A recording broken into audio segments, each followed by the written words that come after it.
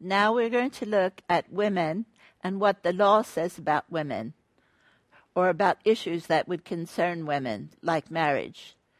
So women in the Sharia.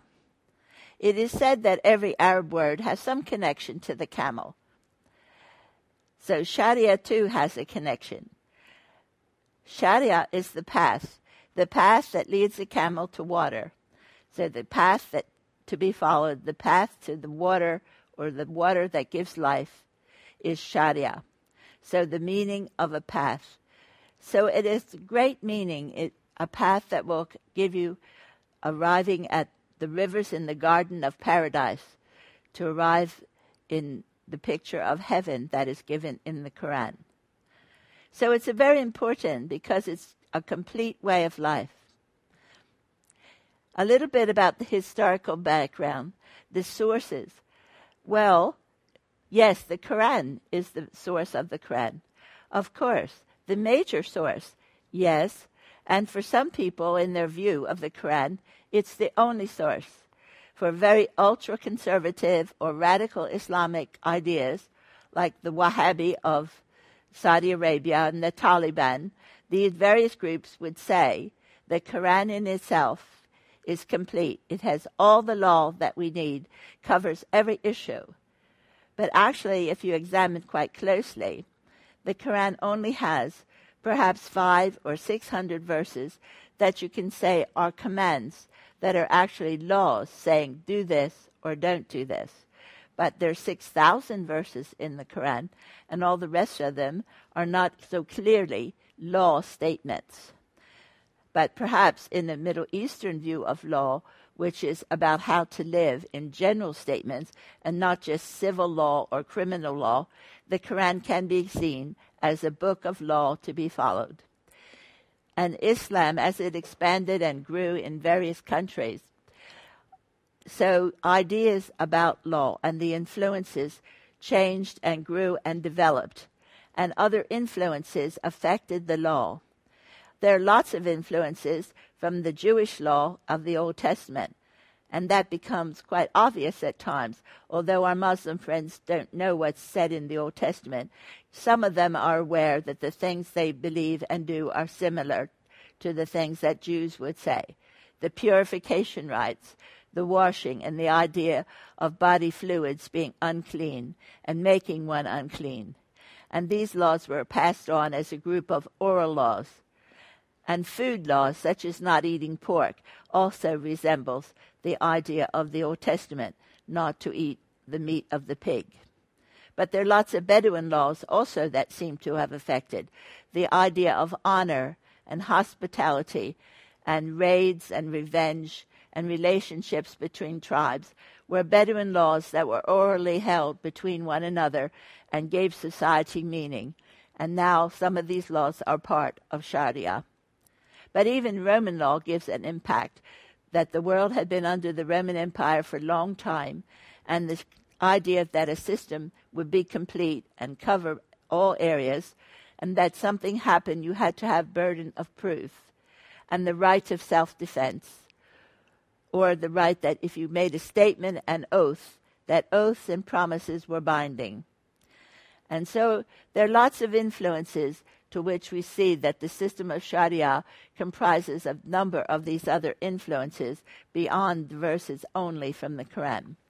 But as we were talking previously about hadith, hadith also is a clarification and text that gives additional ideas for law and for rules that should be followed.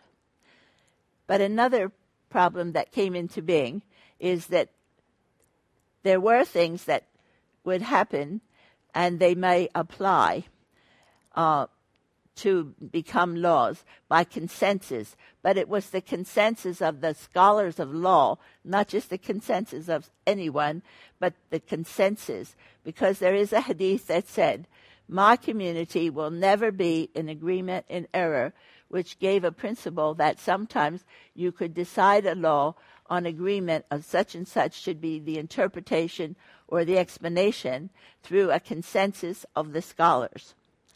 And over the time, again, opinion began to affect it. There were opinions or analogies. which is explained by the word qiyas in Arabic, but it was a way to make a decision. There were not maybe drugs or the same things in the time of Muhammad, but because certain things that were forbidden that would harm a person, on a basis of analogy that something is like the same position as in the Quran, this can be by analogy compared, and a law could be made by opinion and qiyas. But also, over the years, the schools built, and opinions and consensus and various things were drawn together to give the jurisprudence and organization of the body of laws that form the Sharia that we know today. Again, we have a thought that none of these law schools and these opinions seem to exist in the time of Muhammad. And so they came about also in the 8th and 9th century. The first law school was known very much by opinions and so forth, was Abu Hanafi, and it was mostly of Central Asia and India. And then another Meccan school formed with Maliki Malik, and his school is followed in North Africa and Upper Egypt. But then another man who was born in Giza, but then went to live in Mecca later and Medina, Shafi'i, his school of law was much more organized and into compartments, and it is probably the most followed of all the law schools and gives sort of a unification to other statements that were previously held. But the most fundamental or very conservative and radical type of law school was Hannibal, and his also resembles the fundamentalist forms that are in Saudi Arabia today. But as well, the Shiites have their own. In the Jafa'i law school, which was formed in the 6th century, is a different law school, but there's great resemblance to the other law schools as well. To look at the ones in which marriage and divorce and the issues that affect women. Marriage is expected and celibacy is rejected, not recommended at all. And the surah, it is created that you are for mates and that you would dwell together. And so marriage is the accepted plan in the Sharia, and it is a civil contract or a legal contract between what is supposedly two equal people, although quite often it is not always the man and the woman. It may be the family, father of one family and the father of another family, or the guardian of the woman and the husband, and it is signed by the couple. And this arranges the marriage. And if they don't continue to marry and consummate the marriage, then there has to be a divorce, because this engagement or this signing of the contract is a legal document that will have to be nullified by divorce. So marriages are a civil contract. There's no concept that we know as Christians of a ceremony that is sacred or of a covenant between the couple themselves.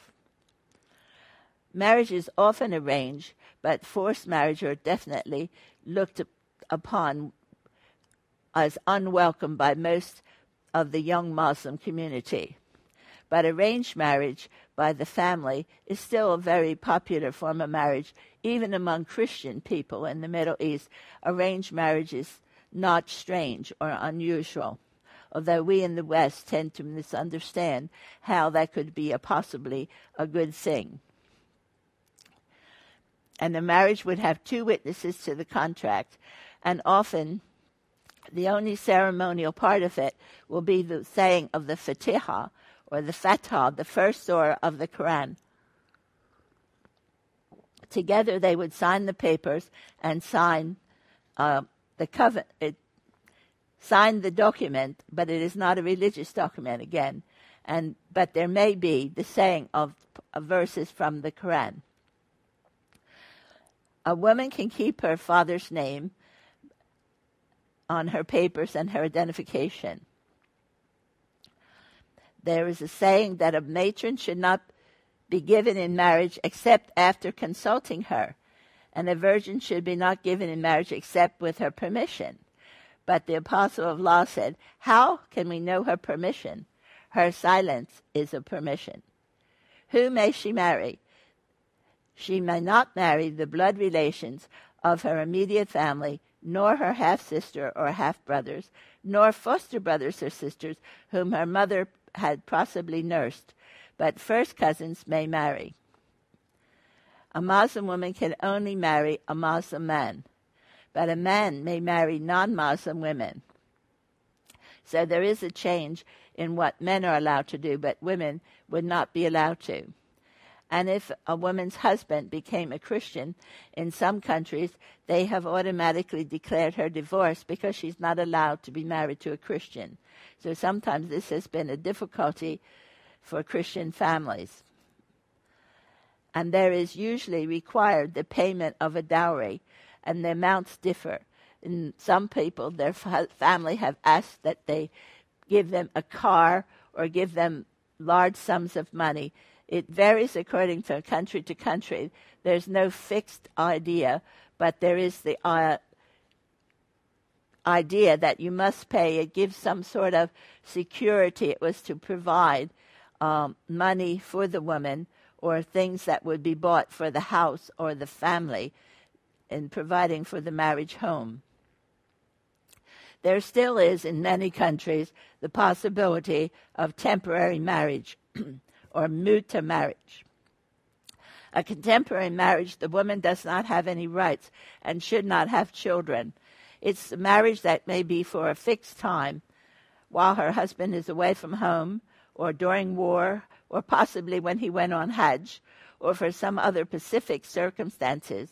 I knew of a couple young men that were married to a woman while they were in university, but she is not their wife. She was just their partner while he was a student because he was away from his wife and his family during those years. This is still acceptable in the Shiite culture, but most Sunnis would deny that this is a possibility that is still legal. It is also possible with Sharia law that a man may marry 2 or 3 or 4, but it says if you fear that you cannot deal with them justly, then you should not marry 3 or 4 people. One of the Muslim women who is a historian has commented that this actually is saying, well, everyone knows you can't do it. So it's actually a negative statement, not a positive statement to have a go at trying 3 or 4 wives.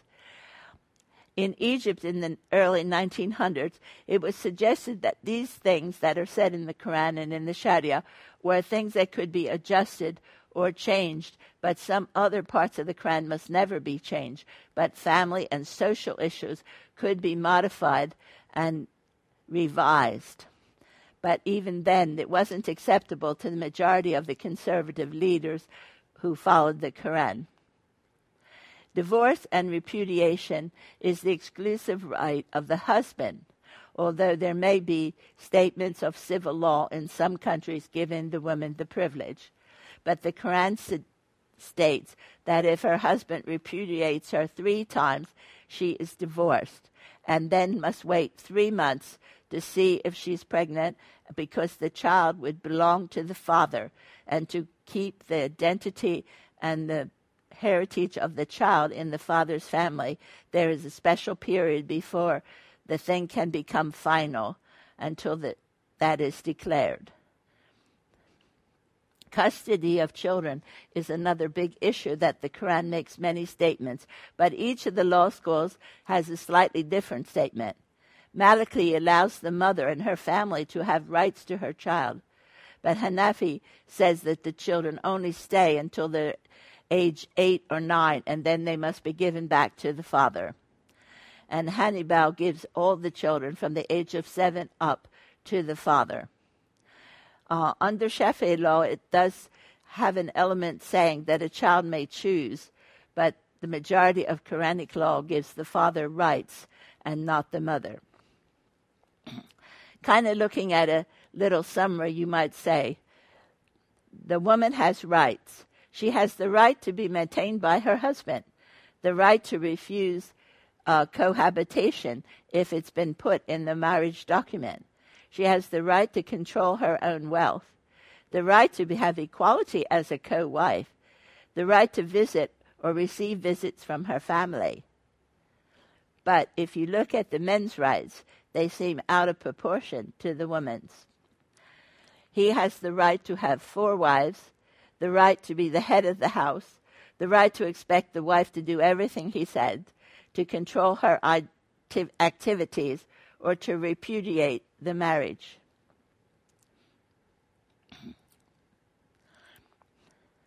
Some Muslims think that by consensus the modern law makes and can institute reforms, but modern states, since the end of the Muslim Khalifa in 1924, have all become new independent countries and are not actually Islamic states as such, and therefore sometimes have new laws or family laws, civil codes like European countries. Some of the reformers agree that cultural and social ideas can be changed, but no religious matters in the Quran could ever be changed. The Quran speaks a lot about the women's dress habits. In Surah 24, it very clearly addresses the men first about modesty, and then the women. But it's quite interesting that it never describes the code of dress that is required. It says that they must lower their gaze and they must be modest. Modesty seems to be the principle rather than a description of the law of how the dress should be, how long or how much of the body has to be covered. The word hijab is interesting because it's used to hide or to conceal, and it was very often used in the early days. It was a curtain. It was a curtain that closed the door where Muhammad's wives were. It came down so other people couldn't see what was happening.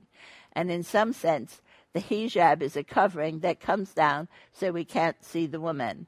And the Quran doesn't give a clear description. And it varies from country to country. You will notice that different countries cover the woman differently. And it's interesting that one of the major things that must not be seen is the woman's hair.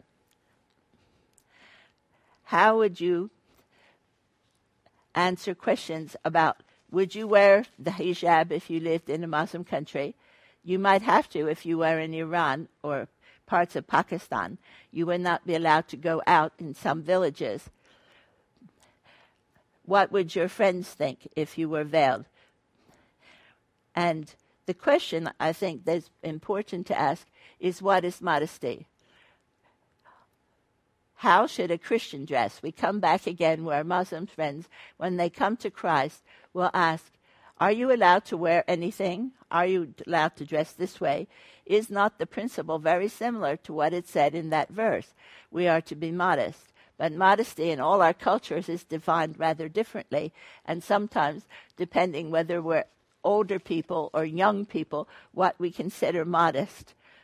But certainly the Bible also has some descriptions and statements about how we should dress and how we should wear our jewelry. Are clothes the problem, or something deeper? How would we talk about it with our friends? It gives you some ideas of things to think about, sharing what you would wear when you are visiting your Muslim friends. How would you want them to see you? Quite often my Muslim friends talk about all the people in America as being very immodest. It's partly what they see on television. They are describing all of us in the same manner. And I always remember a friend, my old friend who helped me learn Arabic, Sanida. She worked for an American friend. She was their housekeeper and the nanny to their children. And while she lived there, they spent many hours sharing gospel with her. And she accepted the Lord. And Gloria, who was the person she worked with, was so surprised. Sanida came the next morning wearing shorts and lots of makeup, which she had never done before. But she said, I'm a Christian. I want to look like you. And this is how you look, don't you? So I must dress like a Christian. So it does give us concern. We do need to think clothes are important because they represent our attitudes and our feelings. but also we want to give our friends a true picture of what it is and what they mean.